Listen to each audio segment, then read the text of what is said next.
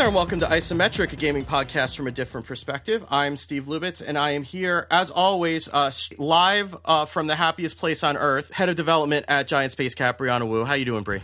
Maddie Myers, I have some problems with you I need to discuss right now. Oh, awesome. Let's do it right now. I mean, I haven't been introduced yet, but now the listeners... Georgia, do you have the Mario coin ready? Like, you have to ask. Is this like waterboarding? Am I being tortured via coin right now? You know that I hate the coin. This is like when they play Van Halen for the terrorists, except it's Mario coins. Mm-hmm, okay, mm-hmm. Are you ready? Maddie Myers, go fuck yourself. Oh my gosh. Wow.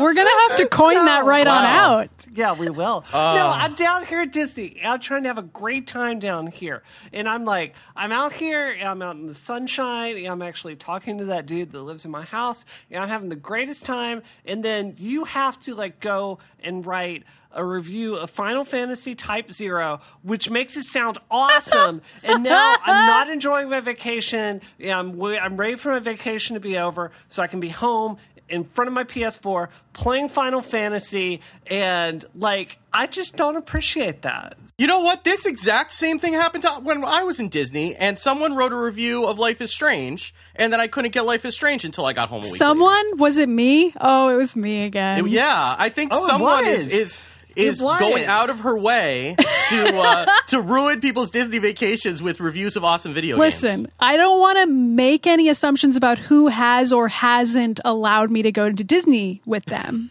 I don't want to make any statements about that. But listeners to this show are familiar with the history of those decisions. So that's all I'll say. That's all I'll say. Anyway. No one knows who I am. Maddie, you're welcome. You're welcome. Listen, anytime you want to just kick Frank off the vacation and come down here with me, you and I will go to Universal. We'll go on the Harry Potter ride. We'll do the dinosaur ride. We'll do the Himalayan mountain thing. We will do the Rip It Rocket ride. We'll do it all, and we'll have a great time. What about Gatorland? Will you take her to Gatorland? I don't know what any of this stuff is. That's really sad that I don't know, but I don't know because I've never been there before. So that's so sad. We'll have a whole second podcast about Disney World after the first podcast. We should call Maddie Myers Can't Go Here. Oh, you guys have made this joke before, and it's so mean. I'm just going to have to keep reviewing really excellent video games and never leaving my house. That's my payback. Just raking in digital dough, reviewing games. That's it. That's all I do. That's my life now. So I guess I'll introduce ruiner of Disney Vacations, assistant games editor at Pace Magazine, Maddie Myers. So how are you doing, Maddie? I'm doing pretty good. I didn't review 3 video games this week, so I got to play whatever I wanted, which was really nice. Yay! So did you buy things for your Vita finally? No. I should have played Danganronpa. I'm sorry. Oh, I know. We actually have to get to the show, but no, we don't. We have to talk about that Danganronpa live action murder mystery that they're doing in San Diego next month. Really? Yeah. Yeah. There's some anime convention that they're doing a live one of those murder mystery dinners, except Danganronpa theme, and people are going to find truth bullets and then try to solve the murder at this anime convention. And I think they're going to have Monokuma dressed up or something. So. And Monokuma is actually Bri, but that isn't revealed until the end. No, don't tell people that. Come on, Maddie. Maddie, I can't go back to prison. Everybody already knows. It's fine. Okay. Yeah, no, I was talking to my assistant, and I'm like, come on, make it happen. I've got to go. And my schedule's just too packed, so I can't go. So I think we need to find one of those telepresence robots and send it and have you participate via Skype or something. Oh my God. Those things are terrifying. The iPad on it, and it's got Bri's face, and the robot goes around, and Bri's actually doing a talk somewhere, but she's also a robot at this RPG. Yeah. Steve, you work at a real office, unlike us. Could you steal one from your office? My office has fancy stuff like that. I Come on. Yeah, you know I just got a does. computer that takes less than 15 minutes to boot up. I'm not getting a telepresence Just put in robot. a requisition order for a teleconferencing robot and see what happens. Yeah, I'll get right on that. I'm sure that one will get approved in 2024. So we also have a psychotherapist by day and senior editor from imware.com by night and slayer of a gazillion orcs, Georgia Dow. How you doing, Georgia? Fear me. Georgia, we need some new catchphrases come from you. Come on, step it up. Okay, so I watched Dark Knight Rises on my run today. So can you give me like another Baneism? Like, can you say like, come on, give me something like that. Like, can you say, "Do you feel in charge"? Can you do that? Can you say that again? That was pretty good. You did a little accent. Right. Do you feel in charge? Do you feel in charge? Yeah, do you feel in charge? But you have to sound really intimidating, like Maddie. Intimidating and sarcastic. Yeah, you have to put your hands over your mouth. Okay, I'll try. I can't do sound effects. Wait. Do you feel in charge? Oh my God, that's so bad. No, because Georgia is doing like a Christian Bale voice. I feel like we need to be giving her Batman lines. Okay, can you say, I'm not afraid, I'm angry? Can you do that in a Christian Bale voice? Can you do that? No, probably not.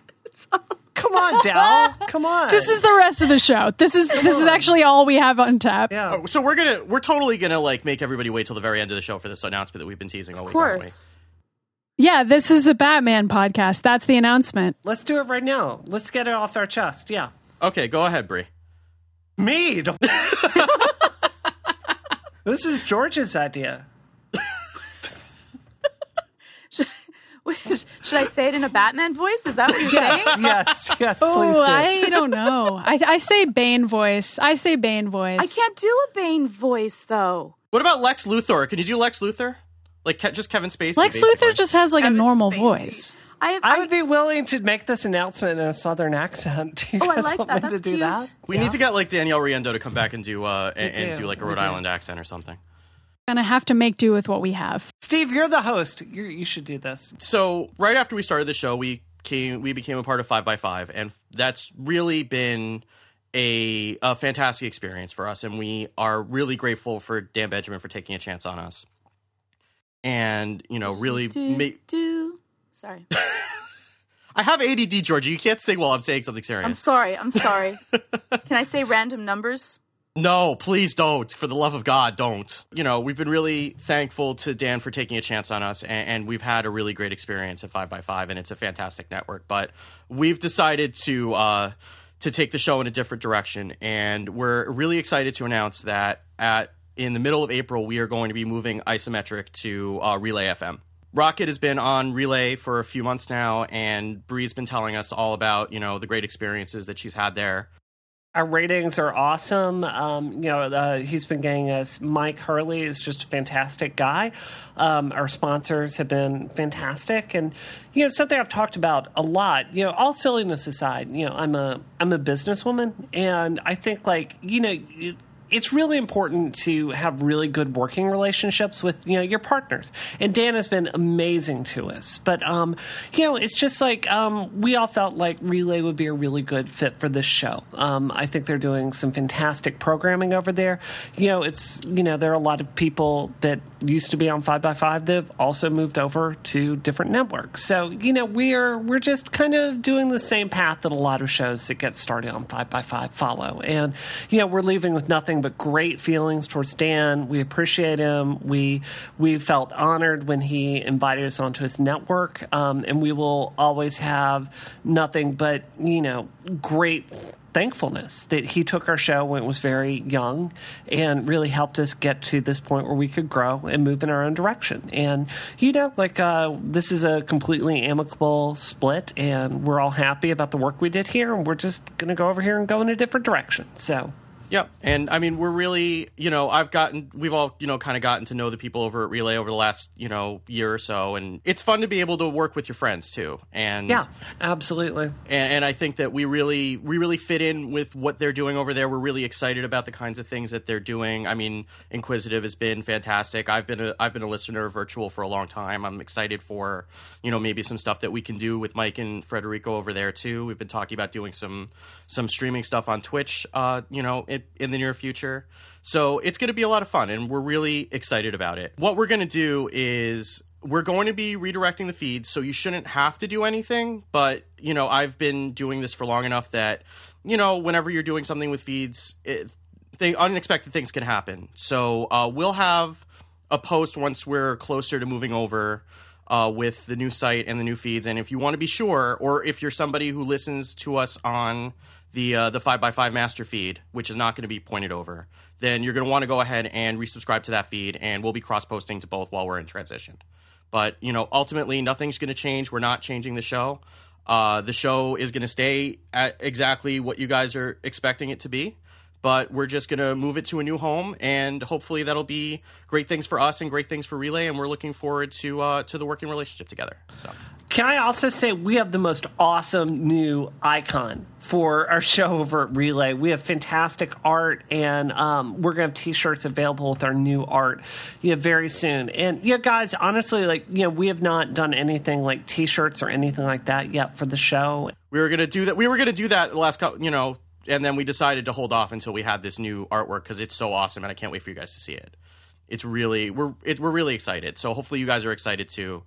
And we're going to try to make this as painless as possible. But again, if you want to be sure, we'll give you the new feed to subscribe to, and that way you'll be sure that you're not going to miss a beat. We're going to be porting all the old episodes over as well, so you don't have to worry about holding on to them. We're going to be porting all the back history over to Relay. Also, there was a question in the chat room about that. So that's our big announcement. So yeah, Georgia, Maddie, do you want to say anything about it? Woo! Woo! Yeah! I'm pumped. It is going to be awesome. Oh, Charles is asking about the live stream. We are going to be doing a live stream. We'll be doing it over at Relay servers. So Relay also has live streaming, and we will be doing live streaming on the same schedule. We'll just have to, get that set up, but we will still be live streaming. We're not going to miss a show, so you guys don't have to worry about that. Like I said, nothing's going to change. Nothing. Yep. Nothing as far as they're concerned. Folks are still asking a lot of questions about resubscribing, but hopefully we'll be able to answer those going forward. I am going to put Steve in charge of answering all those questions because I don't understand any of it. Me either. I'll tell you what. We're not going to talk about this right now. Send me messages on Twitter if you have questions about the feeds or anything like that. I will answer all your questions in excruciating detail, 140 characters at a time. Yay!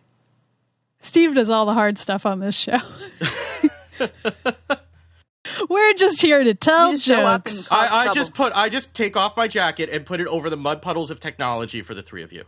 Aww. Wow. That's so chivalrous. Wow. But he might pull it away right before I didn't say I was leaving it there. Okay.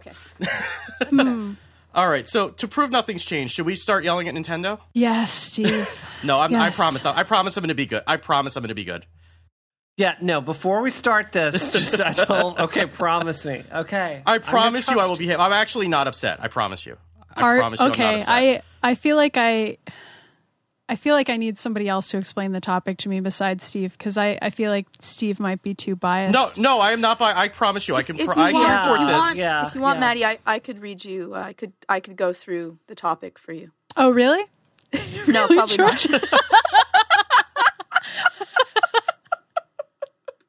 I was hoping you wouldn't take me up on that. I'm not planning to. I'm planning to make Steve do it as per usual. Okay, good. It was just a bluff. So Nintendo is getting out of the hardware business and going completely over to free-to-play games. I'm kidding. Nintendo announced that they're going to start making games for smartphones this week. And they did that by announcing a partnership with a company called DENA, which has been they're not really a brand that a lot of people know here. They've been in Japan for a long time, and they were the ones who acquired Engimoko a few years ago, who were one of the early game developers who were in the App Store that did games like Rolando and Topple and We Rule, and which was one of the first free-to-play games in the App Store. And so they've announced that they're going to be making smartphone games, but they are not ceasing production on any of their platforms. This is going to be something else that they're doing in addition to making the games that we already know for the platforms that we know. And they're using this partnership with DENA as a way to kind of jumpstart their way into that market. There's been kind of some conflicting reports about who's going to be doing the development. Originally it was that it was just going to be Nintendo IP, and then there was an interview with Iwata in Time this week where he said that Nintendo was going to be taking the lead on a lot of the games. But they also did say that they weren't porting anything. I know, Georgia, I know that your husband, Anthony, the only time that he tweets at me is when something like this comes up and he dreams of being able to play all of the NES games on his phone, and I have to keep crushing his dreams every single time. But he was really excited. I imagine. Until you replied. Yeah, I know. That's my job, is to crush people's hopes and dreams. Exactly. But so they're not. They said they're not going to be porting anything over. They're going to be making games that are based on Nintendo's IP for smartphones. So I'll ask. I have a lot of thoughts. Obviously, seriously, I'm not angry about this. Steve, this is your time to shine. You were born for this moment. Go for it. Okay, just let it all out. No, I don't think that this is. I don't think this is a terrible move at all. Honestly, I mean, I think that there's a lot of people who are going to be really disappointed. Because I saw a lot of really terrible reporting this week, or I don't even know if it's terrible reporting, but a lot of headlines that just said, like, Nintendo games are coming to mobile, which is technically true, but I think that what people tend to think of is like the porting scenario, like they're going to port like Super Mario Brothers to iPhones, and that's not going to happen, and it would be terrible if it happened, because if you've ever tried to play a platformer with more than one button on an iPhone, it's a terrible, terrible experience. But I've always been really kind of worried about them doing this because I was afraid that it was going to be diverting a lot of resources from them working on their own platforms. And that would kind of be a slow death for them just because they're already stretched really thin and they're the only ones who are developing games for their platforms. But if they're leveraging DeNA's expertise to be able to do these games and not have to learn the whole free-to-play market from the beginning, I think that's probably the smartest way that they could possibly do this. They've heard from the market for a long time that they have to. I don't think that it's crazy for them to do that. And if they're going to do it, better that they should be finding a partner who actually knows what they're doing rather than trying to figure it out and ending up with whatever the equivalent of friend codes is for making iOS games. I mean, what was your reaction when you saw this?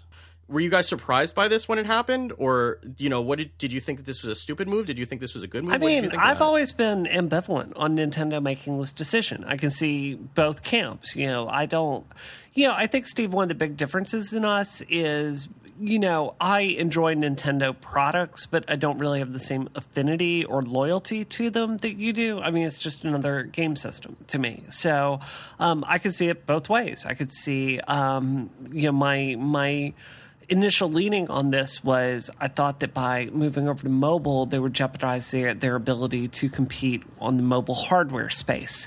And I do think that that's a risk that they're taking. But, I was also, I have an op-ed coming out in Mac Life this month about the 12-year-old girl complaining about how she doesn't see any games with herself out there. I thought it was very interesting as I was reading that op-ed by her that she doesn't mention Nintendo at all. Her base assumption for that is games equals apps, and specifically iPhone apps. So, I can see the logic of this move. I don't feel strongly about it. I can say, having played the games of this company, this kind of free-to-play model that they do, I think they're well-produced games. But I think they're shallow experiences ultimately. I find myself being a little skeptical about how it's going to work out. But, let's see how it goes. I'm all for trying to innovate. I mean, Maddie, what do you think? I mean, it doesn't surprise me because it's something that I've seen people speculate about Nintendo doing, especially since folks have talked about them having struggles financially, and the 3DS has done so well, and it hasn't necessarily competed with the smartphone market, but could it? And I feel like this is a debate that I've seen journalists have a lot over the past few years, and I actually didn't think Nintendo was ever really going to do it, but I think it's a good idea. So that doesn't mean that I think the games are going to be good per se. This seems like a good choice since a lot of people already have phones, and people who don't necessarily think of themselves as gamers have phones and play a lot of games on them. And that to me means that Nintendo could be meeting a need that exists for the little girl that doesn't see herself in games, or just for anybody who doesn't see themselves as a gamer elsewhere. So I don't know. To me, it's good to see Nintendo doing this. I would be open to seeing other developers, publishers doing this kind of move to a different platform that everybody already has. Yeah, I was pretty shocked because Nintendo is not one to collaborate, and they don't collaborate well with other companies. So I was really shocked that they were coming in. Yeah. You know, it's not really something that I would ever expect them to do. They're very like proprietary, all ours. Don't do it. Don't join. Yeah, don't it's share. like a good business move, which on this show we ordinarily blast Nintendo for not could they do doing. that? Right, I was shocked that it actually made sense It like when I makes read about sense. it. Yeah, It's like, wow, that's actually really very I can see their logic here. What's going wrong? forward thinking. I think that it's Yeah. good for them. I think that it gets their name out there to a younger audience so that they get to know what is Nintendo if they didn't already grow up with Nintendo or if they don't have a Wii. So I think that it's good cross-marketing for that. I think that a lot of people are moving away from buying systems and doing something that's cheaper and easier and using their phones. Plus, like kids and teenagers have their phones always with them. So, you know, I guess that they can, you know, it's just another avenue of revenue and marketing for them. Whether they're going to produce games that are going to be really well worthwhile, I'm sad. I would love to see just all the old NES games just slowly being ported over. That would be a thrill for me, one that I would love to see. Nintendo, speak to me. Be allowed to use my Rob, you know, on my iPhone. I don't think Rob has a USB port. You don't think they're going to implement I'm that? sure there's a dongle. I'm sure that's at the top of the list. Yeah, There must be a dongle for that. You know, there's no engineering reason you couldn't program an iPhone to send out the IR signals to Rob's optic sensors and Really? make it work. Yeah, there's no Really? reason. Yeah. Don't get George's hopes up, Brie. Rob. That would be great. I would just like to be able to like make his eyes blink and look around. Nintendo, give me some money and I will create the Rob dating simulator that Georgia Dow has always dreamed of. Oh my god. Oh my god. You can Brie? level up. Yes. For free, yes. he might not choose me then. No, he will. I think it's pretty much a lock that he would choose you. Okay, then that's of fine. course. Georgia, who wouldn't choose you? Come on. Have you ever met me before? Did you see what I did to that poor defenseless Stuffy? Did you see what I did to it? Badass. What are you talking about? You're That was awesome. Yeah. Come think I on. broke You my sacrificed your body. In a cool way, though. Cool It was way. worth Right. it. It was worth Right. it. Yeah, there we go. Rob, if you're out there, look, if you're listening to this show, Rob, I want you to know, Georgia's heart still burns for you. Still, it does. See, Brie, this is your It first does. VR game that you need to build. Do you know that people might actually think there's a guy named Rob? They might think that. They might think that. We should clarify that there isn't and that Rob is a robot that Georgia has. Rob is a robot he's from 1985. Yeah. He's the robotic operating buddy, Rob. He is a game peripheral from long, long ago. He's Also a known as 80s Robot from the Muppet movie. So, the new Muppet movie. I didn't know. There you go. That's a little bit of trivia from a movie that Steve has actually seen. So, it's funny because apparently the stock market really loved this move and they're like up like 25% since they did it. I just wonder what the reaction is going to be when they first come out with one of these games because it feels like the best case scenario of what's going to come out of this is going to be something like Rayman Fiesta Run, which is a good game, but it's not what people think of when they think of games that Nintendo makes. And I think like the worst case is probably something along the lines of like a Pokemon Shuffle or Puzzle and Dragons, Super Mario Brothers or something like that, which is kind of antithetical to what people think of. You know, I mean, I think that's the reason everybody was so excited is because you're thinking of like a Mario game as we know it, and it's going to be a Mario game, but I don't think it's going to be the Mario game that we expect when we think of a Mario game. It's going to be, if it is, it'll probably be more like one of those Sonic free-to-play games that have come out over the last couple of years. I guess that kind of leads into what my question is for this. Like, when I think about Nintendo and what they get right, its interface. Well, UI less as of late, but like the control for Mario, it feels really tight. I've been in line at Disney all week, so when I play Super Mario 3D Land, it feels perfect, and that's the result of endless iteration on these controls over these years. And I find myself tremendously skeptical about how Nintendo's brand of fun is going to translate over to mobile. I mean, is an adventure platformer going to work? No. I mean, what game types really work well on mobile? You have like endless level up games like Trexels. I think that would feel really antithetical to like the property. Is it going to be like a card collecting game like Pokemon? I can kind of see that working. I find myself asking if it's anything that's like an action-y responsive game type. I find myself very, very skeptical that will work. I mean, how do you guys feel about that? I feel like it would have to be either a puzzle game like the recent Toad game that came out, not for iOS, obviously, or something like old school Pokemon that's very turn-based and very, very simplistic graphics. I could see those working on a phone, but I mean, for phone games, I'm like, you got to use the touchscreen in an innovative way, and I don't know that Nintendo has really impressed me on that score. Like, they have the Wii U tablet, and mostly what I've appreciated using that for is stuff like designing a character and using the stylus to enter in things, but that's not really the same as using a touchscreen on a phone. So I mean, I'm skeptical about it, even though I think this is a good move. It's still going to be a completely different type of game for them to have to think of developing, given they have no experience with this type of thing. Yeah, but I think you can look at some of the things that they've done already, because I mean, Kirby and the Rainbow Curse is something that theoretically could work.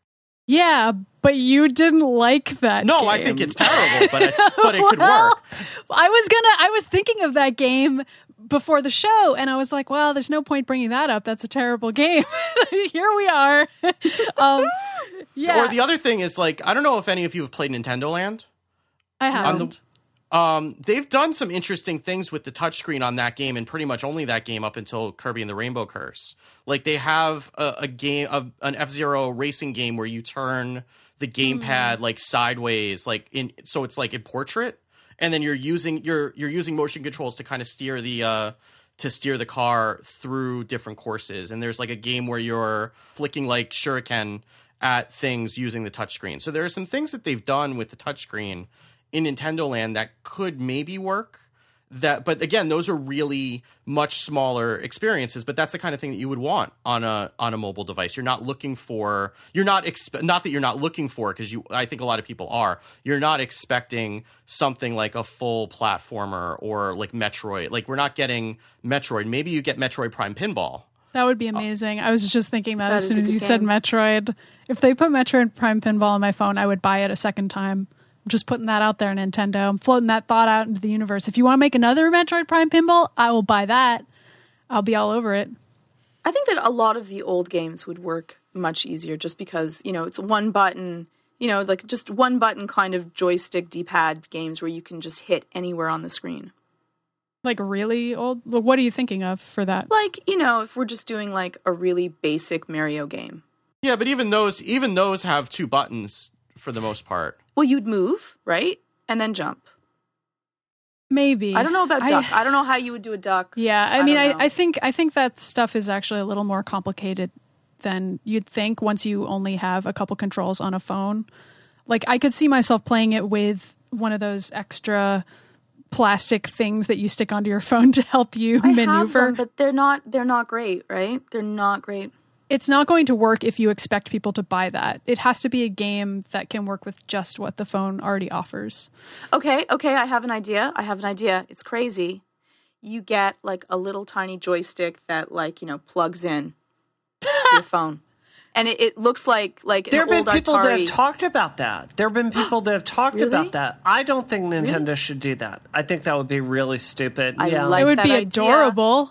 That's so cute. Here's the reason that's not going to work. The reason that's not going to work is that you can get a 2DS for like $110, right?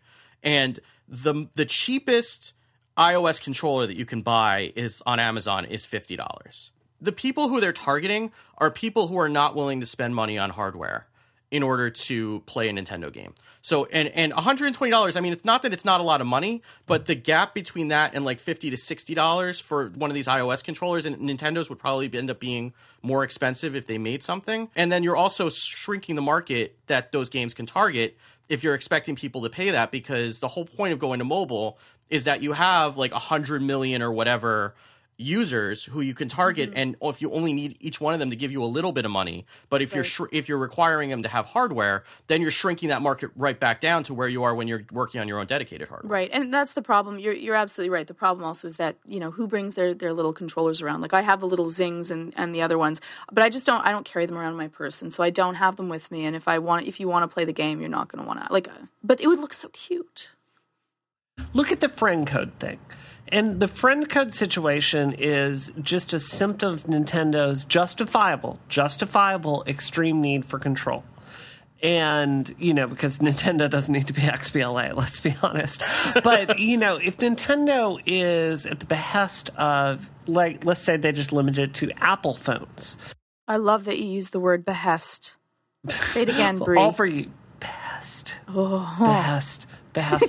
No, you know, if they have to, like, be dependent on Apple for software updates or hardware updates or, you know, RAM considerations, like, this isn't going to work for Nintendo. It's got to be, like, this has to be, like, the gateway drug approach. You know, like, they have just a taste of the Mario universe and IP to kind of get, you know, kids like that 12-year-old girl that wrote that fantastic column for the Washington Post to kind of say, like, hey, here are these games over here. Like, do you want to consider this system? And I do think that it can, I think if they do it right, I think it can work. So, yeah, I think the other thing that they're going to have to get used to, which is going to be really interesting, is there was a story like a month ago where Square had The World Ends With You on iOS, and apparently it had been broken since iOS 8 launched. Yeah. And they left it on the store and until one of the, I forget who it was who wrote the article, started, like, pestering them about it, and then they finally took it down in February, and while people were still buying it while it was broken. And that's the kind of thing that can really damage a brand too. And it's going to be interesting to see them have to negotiate things like iOS updates that are not in their control. And if things are broken, what are you know, how they're going to manage that? Because it's something that the other video game companies, I mean, Square clearly was not managing that very well. And it left, I mean, I don't know how much it damaged the brand, but Square's charging like $18 for that game. That's probably a pretty small market that's willing to spend $18 on an iOS game. But if Nintendo puts out a game for $2 and then that's broken, that's a lot of people that are gonna be upset, that are gonna have a bad taste in the brand. There's a lot of ways that they can go wrong and hurt the brand in the process, which is why I'm glad that they're working with DNA, even though, you know, that's might not be my first choice for who they would partner with, but at least they're not trying to do this like from scratch and try to figure it out, because we know that would be a complete disaster. There you go. Do you feel like you got your Nintendo? I did. I did. Did I yell? I didn't yell. Steve, I just want you to be okay. I just want you to be okay. No, have we talked about this? The reason that I get, no, seriously, the reason that I get worked up about this is because they are the only ones right now who are playing games that I can play with my kids. I hear you. So that's why I get irrational about them, because if they go away, then it's going to be all Skylanders in my house all the time. And, you know, that's why I get worked up about it, because, you know, this is something that I've been thinking about a lot, and we don't need to get into it right now. But I mean, really, there's not even games that are being made that I can play around my kids a lot of the time now. True. Like any AAA stuff. I mean, most of it is, you know, rated mature stuff that I can't play even in front of them, like, let alone with them. Like, forget about co-op, but just like games that I can play and have them be able to walk in front of the screen and have me not have to turn off the game. Steve, I could think of 20 games easily that don't have objectionable content for children. I mean, there are plenty of games out there that aren't Grand Theft Auto. I do think I know. You know, with your particular daughters, I think you have an edge case. But I don't know. I think that there are other companies out there making content that families can consume. Though you besides always know Nintendo. that Nintendo will be child friendly. Like, you don't have to Nintendo question is, it, right? Yeah, sure. Like, there's no games that are inappropriate.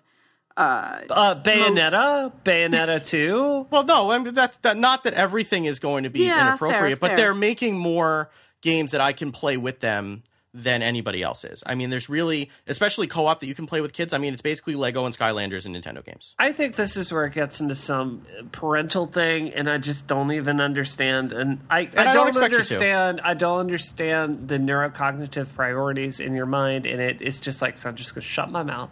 I'm just going to shut my mouth. Okay. And be over here playing Bloodstorm 4. Which is great. It's funny. I keep hearing the name Bloodborne, and I keep thinking of Bone Storm from The Simpsons. I said Bloodstorm, but yeah. Anyway. Same game. It's the same game. So, like, Steve, you realize, like, in a few years, your kids are going to cross over the barrier into being old enough to play those games themselves, right? Like, isn't that going to horrify you once they're, like, 12 and 13 and they're like, Dad, I want to play Mortal Kombat and I want to make a Sonya Blade cosplay. And you'll be like, oh, my God, what's happening? What do I do? I can't wait for those shows. But he's going to be a good dad. He's going to be like, I'm going to help you make it. Yeah. If that's what good. they want to do, you know. You see, I see Steve with the nail polish, learning how to do the French braid. Awesome. I don't know I about see him as a that, hands-on. You have to wear the nail polish. So, Steve, the next time I come over, I can suggest a Bayonetta cosplay to your daughters. Crazy Aunt Bree's got some ideas, kids. Let's do this. You laugh about it now, but like in a few years, that is going to be the kind of thing that your kids will be interested in, for better or for worse. Yeah, so, and you know, as long as they're ready for it at the time. Yeah, I just mean like this problem is going to solve itself. So by the time Nintendo goes out of business, it's fine. They'll be playing Grand Theft Auto in front of you by then. It'll be no big deal, man. And that'll be fine. So I just need Nintendo to hang around for like 5 years. Pretty much. I don't want Nintendo to go out of business. I believe this whole kids thing is just a pretext for you to like get your Nintendo love on. That's what I believe. I think it's like all the big. It's not plot, about your kids so you at could, all. Like, yeah, right. It's not about the kids at all. It's like Steve had kids, so he could look. We can go play like all these games together. Right. I'd like sworn off the Nintendo right before the DS. Like I was done with them. I was completely done with them. And then I don't know what the hell happened to me, but all right. I've had my breakups with Nintendo, and okay, yeah. Anyway, we should take a break and thank our sponsor for this show, which is Lynda.com, the online learning platform with over 3,000 on-demand video courses to help you strengthen your business, technology, and creative skills. For a 10-day trial, visit lynda.com/isometric. That's lynda.com/isometric. Lynda.com is for problem solvers, for the curious, for people who want to make things happen. Maybe you want to master Excel, learn some negotiation tactics, build a website, or boost your Photoshop skills. You can go to lynda.com and feed your curious mind. If you're thinking about getting into game development, they have a lot of really cool courses on Unity, on getting started in 3D animation, 3ds Max 2013, Maya 2015. These sound like super complicated programs that I wouldn't want to try on my own, but Lynda.com has some great courses that'll help you get started. Bree, those sound like things you would have some experience with. Pick either Maya or Max. Don't fall into the Blender trap. I see a lot of people, like, because Blender's free, they tell themselves that, like, oh, this is just as good. No, like, use the Learning Edition, like, use your student ID. If you're a high school student, you can go get a copy of Maya or Max, for free. Get in there and start learning it. Like, the truth is, no college is going to be able to teach you initiative. The kind of initiative that you need to learn these programs. And I want to encourage Lynda to please get out there. Like, there's a professional need. I've heard a lot of people talking about this, that we need the ability, we need classes on how to program Rob with our iPhones by having signals come out there. So, Lynda, please make that happen so I can make my dream of irritating Georgia come true. Well, maybe you can control Rob with your watch. You could send horrible pictures to Georgia's watch, and that'll make Rob come to life. Whoa! Are we catfishing Georgia? We're catfishing Georgia now. Yeah, pretty much. Rob would be turning to give Georgia a hug, and then I'd push my Apple Watch and be like, "No, I'm going to hug Brianna instead," and it would be awesome. Horrible. Oh my gosh, that's just cruel. Yeah. That's cruel. I would cry. And then you make him laugh like the Duck Hunt dog. Wow. Get on it, Lynda. Make it happen. No. Yeah. So with the Lynda.com membership, you can watch and learn from top experts who are passionate about teaching you all these new skills. You can stream thousands of video courses on demand. You can learn on your own schedule, at your own pace. And the courses are structured so you can watch them from start to finish, or you can just fit in a little bit here and there when you have time. You can browse the transcripts along with the courses, or you can search for an answer and just skip to that point. You can take notes in Lynda and then refer to them as you go later on. You can download the tutorials to your iOS or Android device, and you can create playlists of courses you want to watch. So you can just set up a whole course. If you have a plane ride, just go and learn something new in the air. So your lynda.com membership will give you unlimited access to training on hundreds of topics for one flat rate. So whether you want to become an industry expert, you're just passionate about a new hobby, or you just want to learn something new, visit lynda.com/isometric and sign up for your free 10-day trial. And thank you very much to lynda.com for sponsoring Isometric. You're getting really good at that, Steve.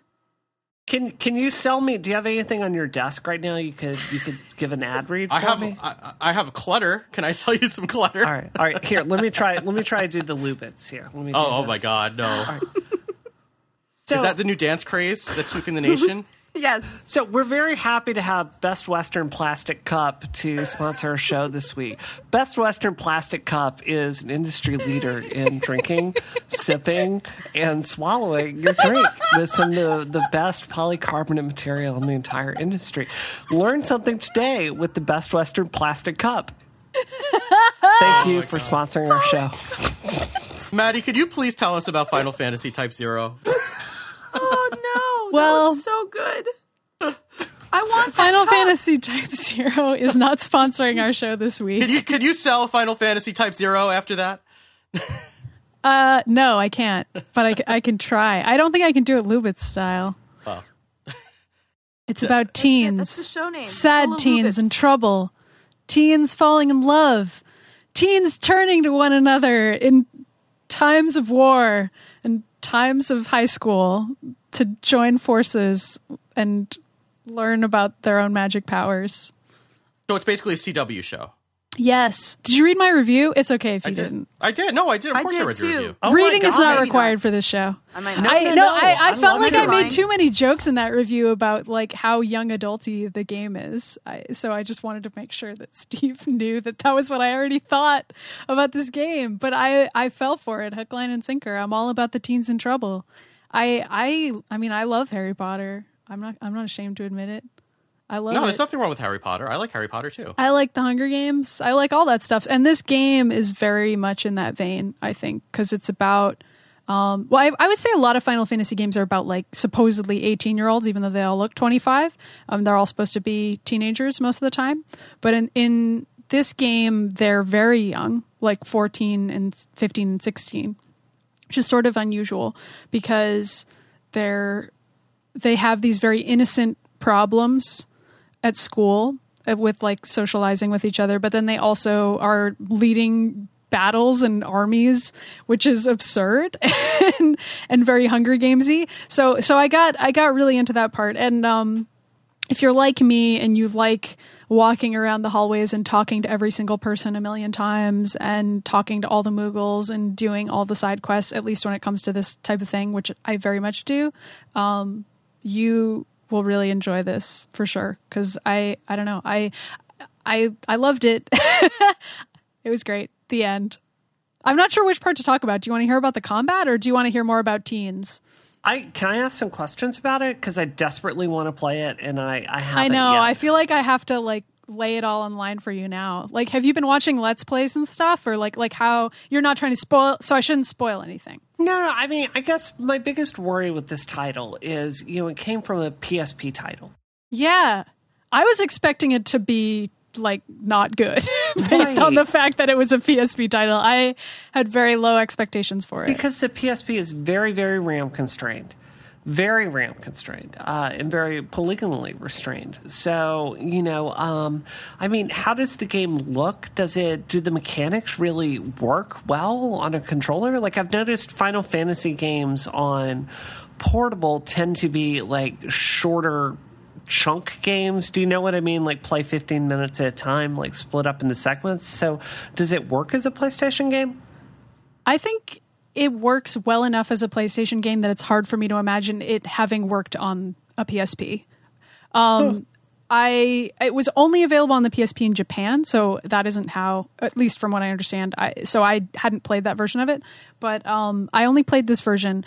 The main complaint that I had about it visually is that the characters' facial expressions don't move as much as I wish they would. I feel like you can probably speak more to this, Brie, when you see it, but just as a layperson who doesn't know what she's talking about, I got the impression that they updated a lot of the textures but didn't necessarily do any new animations for the faces. And since there are a lot of zoomed in shots on people in conversations, I would have liked it if they had been more animated. But like in terms of their gesticulations and movements and so on, there would be lots of times when people be having a serious conversation, but they'd just be standing in one place. Do you know what I mean? Yes. So that is something that I think is a carryover from the fact that it was a handheld game. But I feel like there were enough characters who I liked that was enough to push it over for me, and I did care about what happened to them. And so even though their faces looked kind of blank, it was mostly like a charming, funny thing that I was willing to laugh at, as opposed to something that ruined the game for me.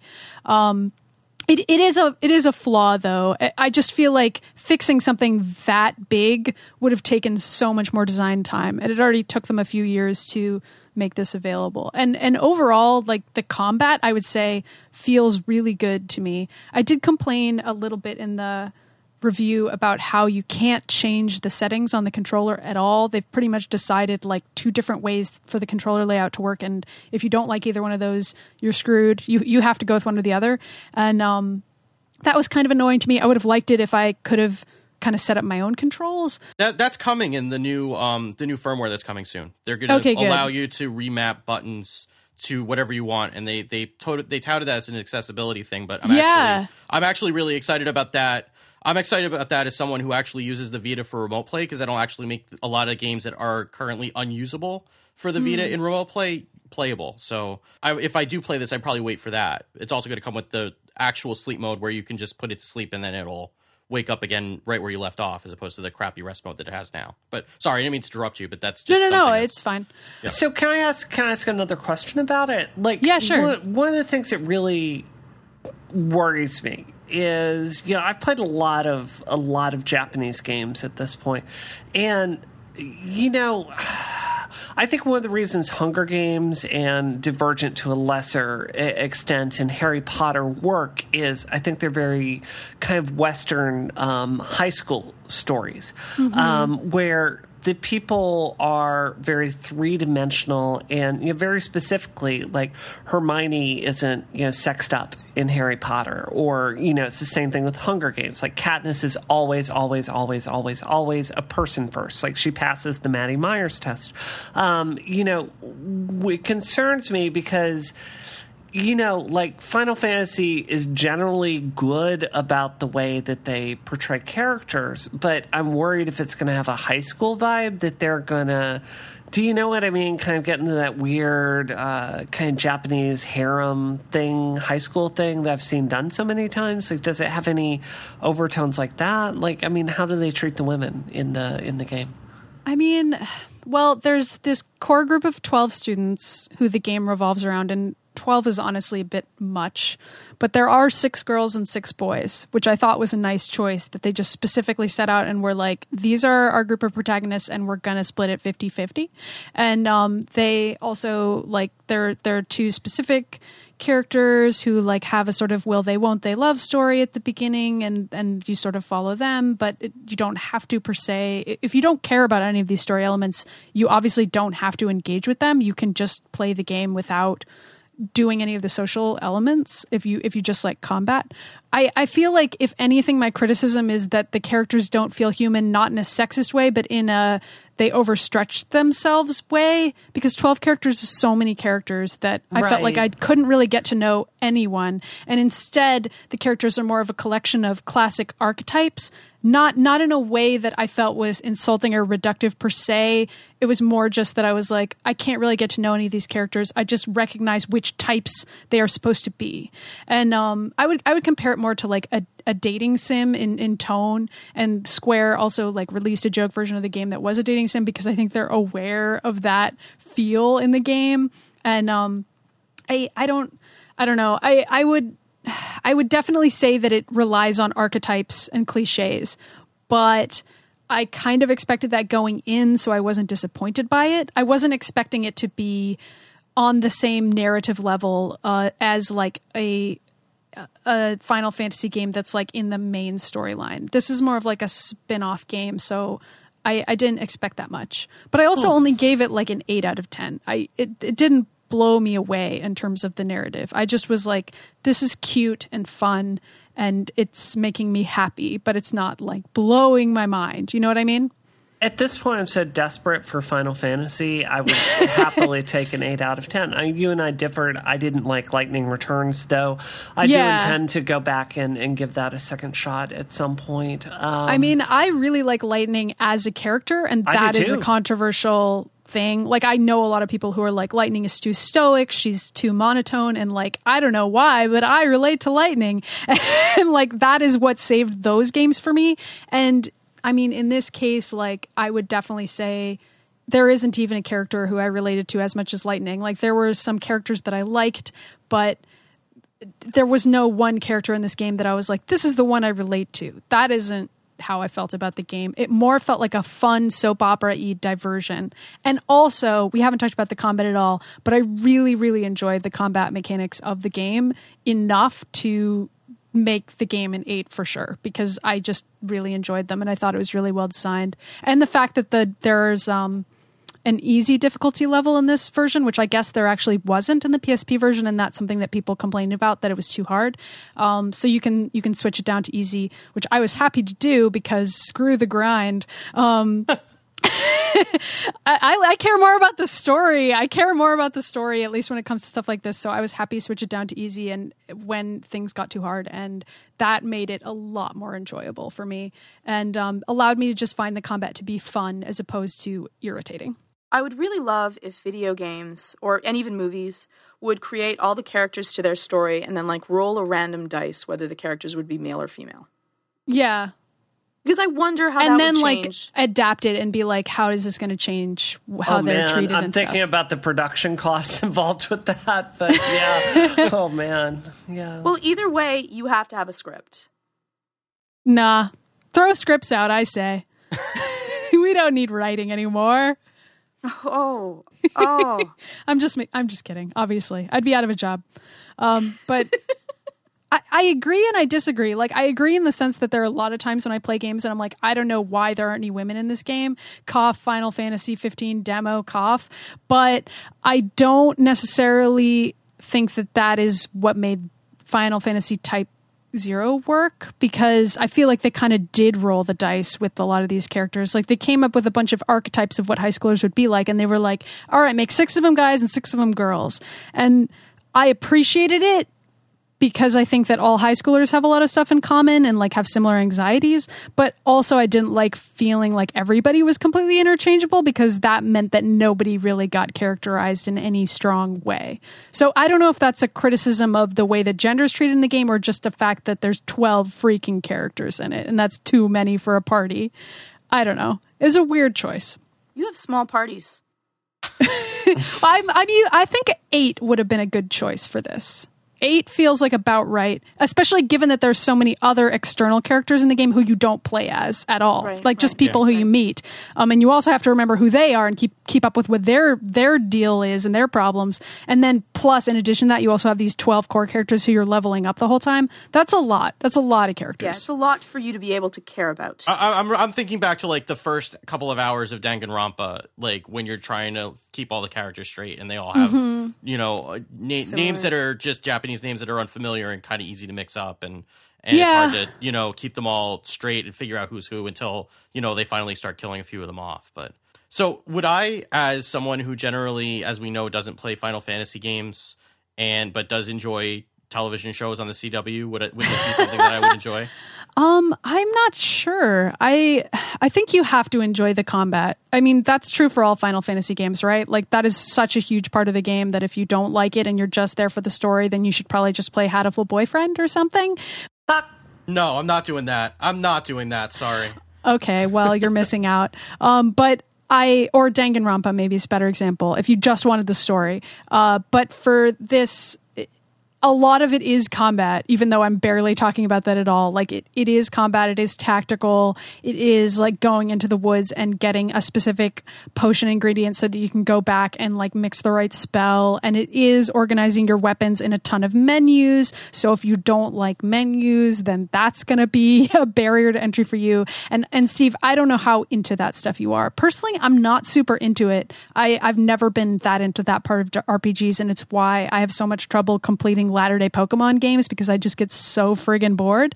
But to me, like, the story is enough for it, and I felt like the actual act of combat was fun, because there's like this thing where you can lock onto enemies and time your attacks to exactly when they're in the right attack animation. And plus there's a dodge mechanic that reminded me a little bit of Bayonetta's Witch Time. Not really, but like just enough that while I was playing it, I was like, this is a little bit like Bayonetta. And like there are some really cool female characters in it that like have really cool attacks and weapons. So for me, that was enough to keep me going.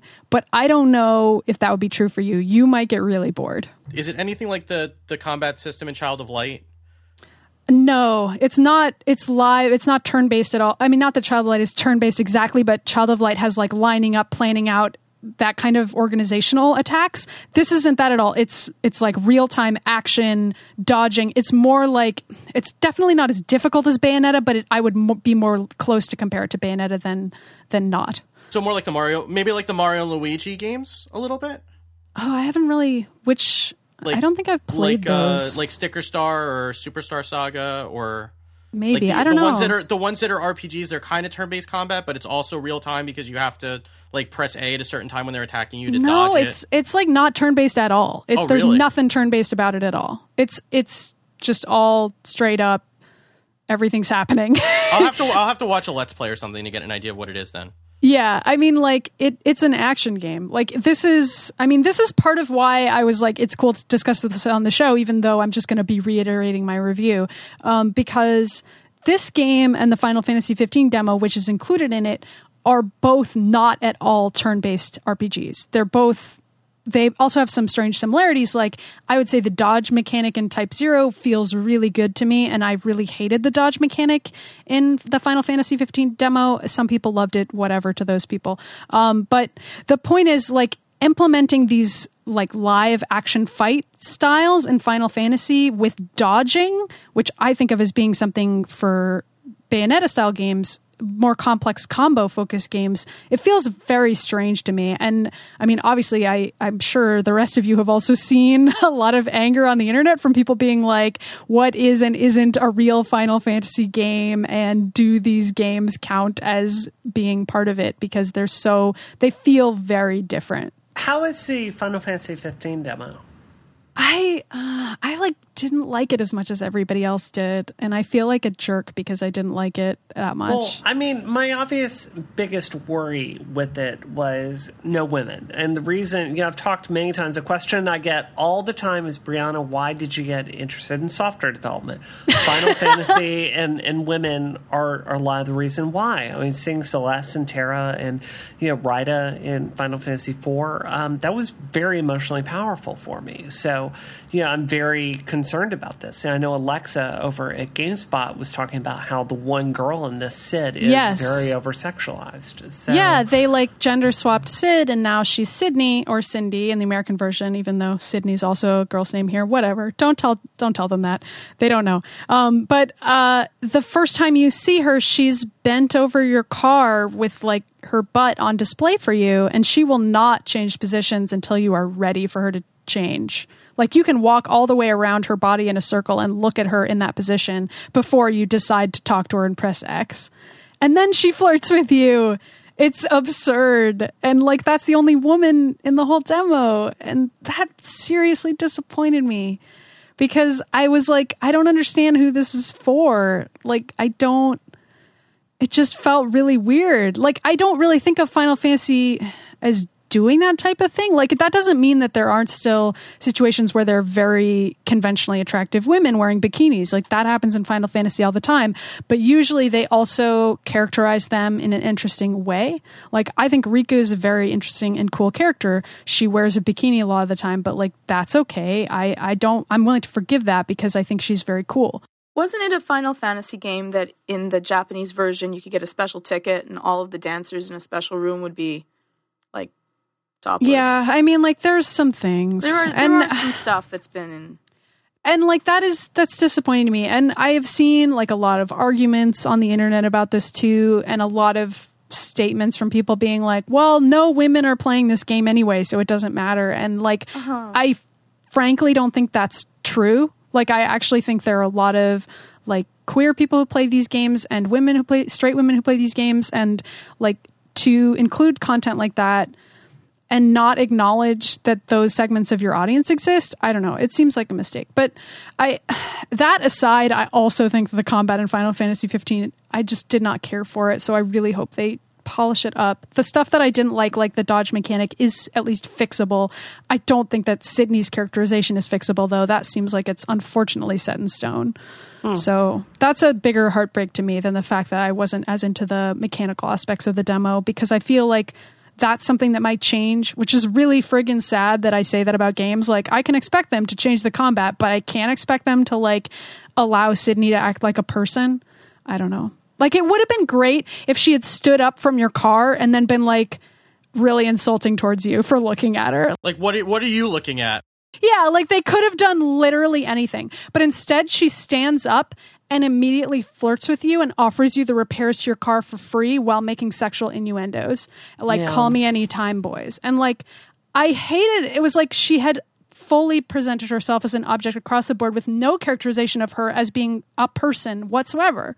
Like, that's it. That was all there was. And I think the difference is, like, Chocolina is definitely a sex symbol too. But I think the difference is, you know, there are a range of women in, you know, the Final Fantasy 13 series. You know, it's not like you're one token girl. And I guess we don't really know what Stella is going to be yet, you know, Stella Nox. But I don't know. It's just gross. It's gross for them to kind of erase women from Final Fantasy altogether and, you know, and have this. And, you know, I have to say, I know so many women that are so passionate about Final Fantasy. I mean, I honestly, I can barely think of any women I know that aren't really, really, you know, that work in the industry, aren't really into this series. And I just feel like this fan base is so loyal that I want to be open-minded about it, and, you know, I want to give it a fair shake because I think open world Final Fantasy could be very interesting, but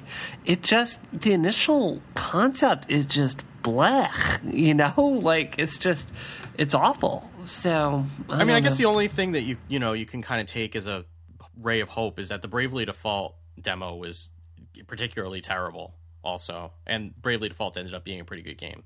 So hopefully they just did a bad job with the demo because they felt like they had to put something out after as long as this has been in development. I think I mean, I think the way that I described it to some people earlier today, just in conversation, was that I felt like the entire demo was playing it safe. Like, really safe narratively. There were no risks being taken. Like, to present the one female character in that particular way, to have all these male characters and to introduce absolutely no complexity about their lives. They're all just complete stereotypes. Like, I felt like the demo was afraid to like go there in any sense. Like, there was nothing about the demo that I was like, boy, that's really surprising narratively for me. Like, it was actually just by the books across the board. And there's like a video at the end of the demo that's like supposed to introduce new plot information, but it was mostly just vague, confusing stuff that nobody knows what it means yet. So even that wasn't that exciting for me, really. I'm disappointed because I feel like the demo could have introduced something weird or cool, but instead they chose to play it really, really safe in terms of video game tropes. Hopefully the game will actually be better when it comes out in 10 years or wherever. Yeah, it's not going to be out for a bajillion years, so even talking about it feels really silly, but whatever. I was hard on it anyway. Games journalism. So, Georgia, what are you playing this week? Oh, I am playing, and I'm really excited about it. I'm playing on iOS, I'm playing The Room 2, which is really cool. It is a beautifully created puzzle game. And so you have to solve these little cute puzzles in order to travel through the room, and it's a little bit scary.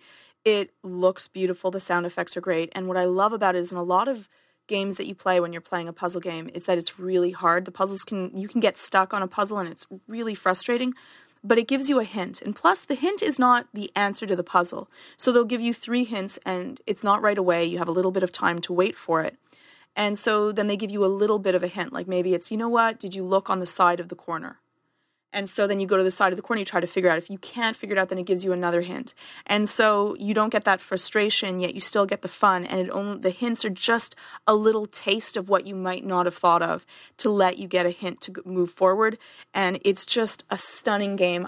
This is a game that I play and I let my kids watch, and they try to help me figure out the puzzles or what to save for the numbers or where should we plug them in and what we should move. And it also has some really cool, it's very steampunky in that they have this really cool box that when you twist something out, it comes out with all the gears showing, then some other piece comes out from that, and it has sound effects that work for it, and it's a fabulous game for iOS. Yeah, Valiant Hearts had that same kind of system where it would give you 3 hints of increasing obviousness, and I think I need that in order to play a game like that, because I will feel really stupid if I don't get something like that, and then I just go to walkthroughs, and then I start wondering if I should even be playing the game because I'm just spending my whole time reading walkthroughs. So yeah, exactly. This game will not have you have that, and if you enjoy doing a puzzle game, I found it's just super fun. So Brie, what are you playing? Waiting in line for rides at Disney World? Persona Q. I'm still playing Persona Q. For a game that you hated, you're sure spending a lot of time playing it. Well, that's because she hates it. It would have been done if she loved it. No, I didn't like it at first, and I got into it. I love this game so much I bought a new 3DS for it. So I'm super into this game. Also, Frank and I are having the World Series Peggle Championship. So every year when we go on vacation, we have a very complex Peggle Championship. Does he even have a chance, Brie? He has not won one yet. So, there we go. Right now I'm up 3-0. What are you playing this on? Did you bring your Xbox with you? No. We're playing Peggle 1 on the iPad, which is a really good version of it. So, which is another thing because, Georgia, I love my iPhone 6 Plus. I think it's the most amazing thing they've ever shipped. And I barely ever use my iPad now except for Peggle, which I'm having to carry around all week. Honestly, I'm really trying this week to get serious here is I'm trying to be very present in the moment and kind of get away from people screaming at me on Twitter. I was looking at my Twitter stats. I posted a third as much last week as I did the week before. It's going to be even less than right now. Good for you. So, and I'm just trying to stay present in, hanging out with my husband. So, beautiful. Who believes he has a chance to win this championship? Very falsely, I might add. He's very wrong. He's going to go down in flames, and I'm going to gloat about it on this show next week. No, I would hope that, isometric listeners, one of the weird things about having a podcast is people really get to know you. So, I don't know. I would hope that they'd be able to hear how much happier I am after some time off in my voice. So, yay! You're going to feel even better after you beat Frank. You better believe it. Yeah.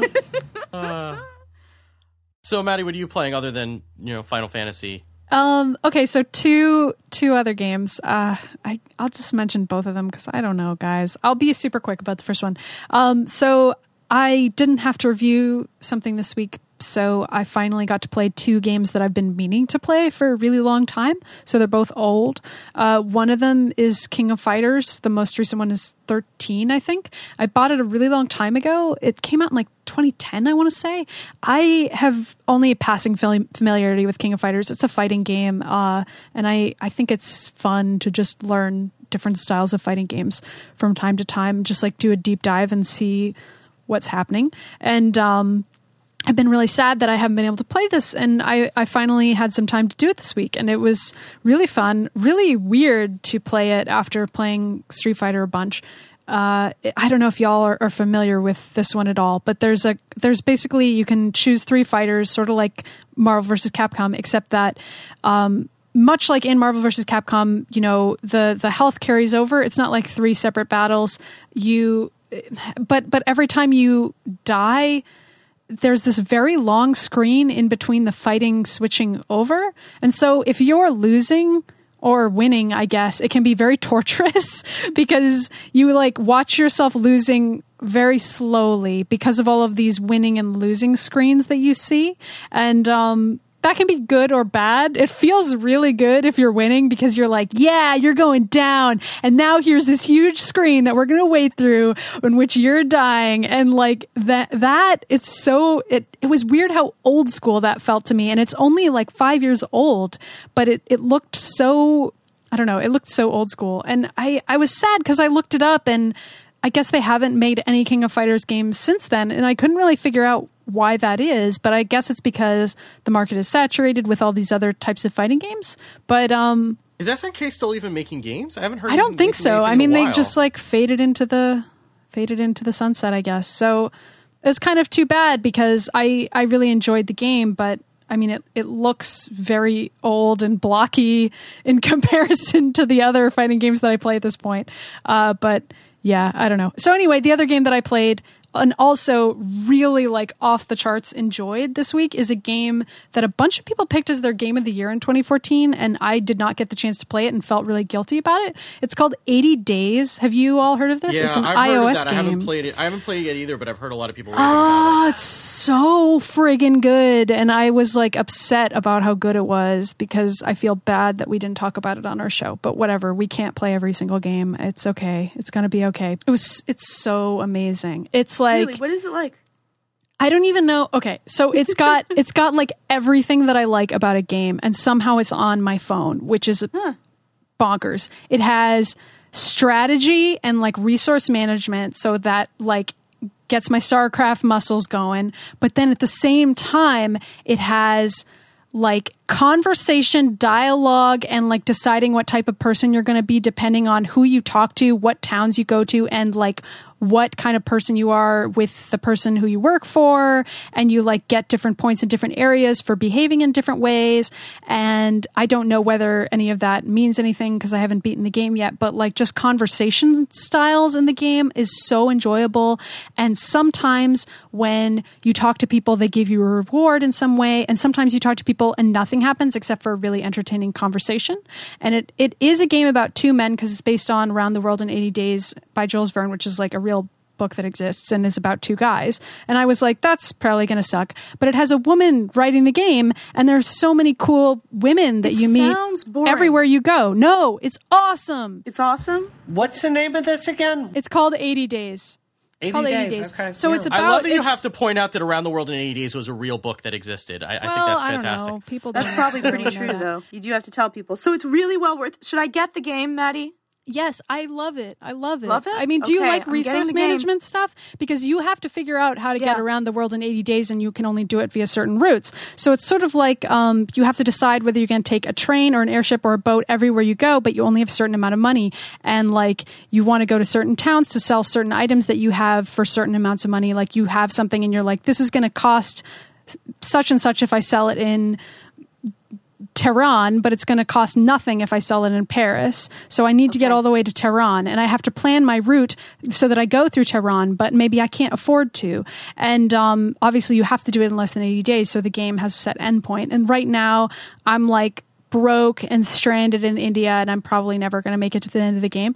But the different things that happen to you, like you lose money and then you can't sleep in a hotel, and like you meet homeless people, and like it's so cool. And like there's so much historical research that has been done and infused with like this sort of steampunk aesthetic, because there's airships and like robots and stuff in the game, but it also takes place in Victorian times. So like there's this juxtaposition of these fantastical robotic elements with real life historical elements, where like you meet proletariats who are like passing out pamphlets and stuff, and like all this other like historical, I don't know, it's so friggin' cool. It's like everything I like about games, and I can't even believe that they're doing it. And it's also really, really, really friggin' hard, which is something that I like from time to time. So okay, yeah. I'm getting it. I'm going to try out this game.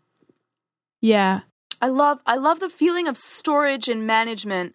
I love that feeling. It kind of gives me a real primal thought of like camping, and you have to gather more resources and don't let yourself lose them. Advice from me is like, be careful with your money and like be careful about waiting for banks. I don't know how else to describe it, but the banks are on a timer basically, and you have to just make sure not to leave until you get the money that you said you'd get. I don't know. I messed that up once and I felt like such an idiot, but it's kind of complicated. There's a lot of like different timers ticking down all the time that you have to keep track of because, you know, resource management. That's how it is. It's awesome. But mostly it's so well written. I love this woman's writing. I don't remember her name. I can't remember the last time that you've gushed about a game like this. I really liked it. I played it like all the way up until this show, and I had to stop playing it to talk to you guys.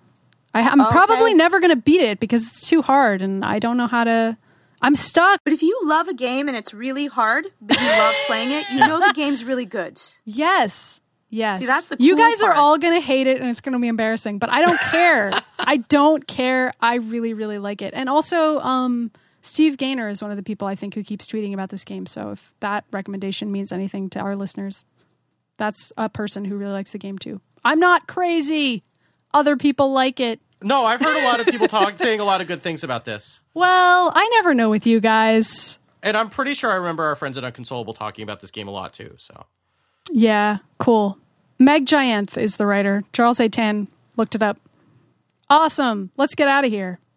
Oh no! Steve has to talk. Steve has to talk. Steve, that was so cute. The little okay.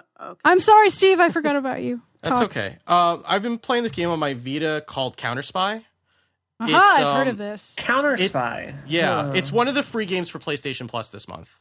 Because I ended up spending most of my games budget for the month at PAX, so I've been playing stuff that's in my backlog. Right, exactly. So it's and I remember looking at it when it came out, and and it got some like mediocre reviews, so I passed on it. And I've been playing it, and I'm really I'm enjoying it a lot. It's set in like the 50s and 60s during the Cold War, so what they call the imperialists and the socialists have nuclear missiles aimed at each other, and you're an operative for like this shadowy non-affiliated spy agency who's trying to infiltrate both of them to try to disarm the nuclear weapons so that they can't like completely destroy each other. So you play this operative, and it's like most of the game is a side-scrolling stealth game, kind of like Mark of the Ninja.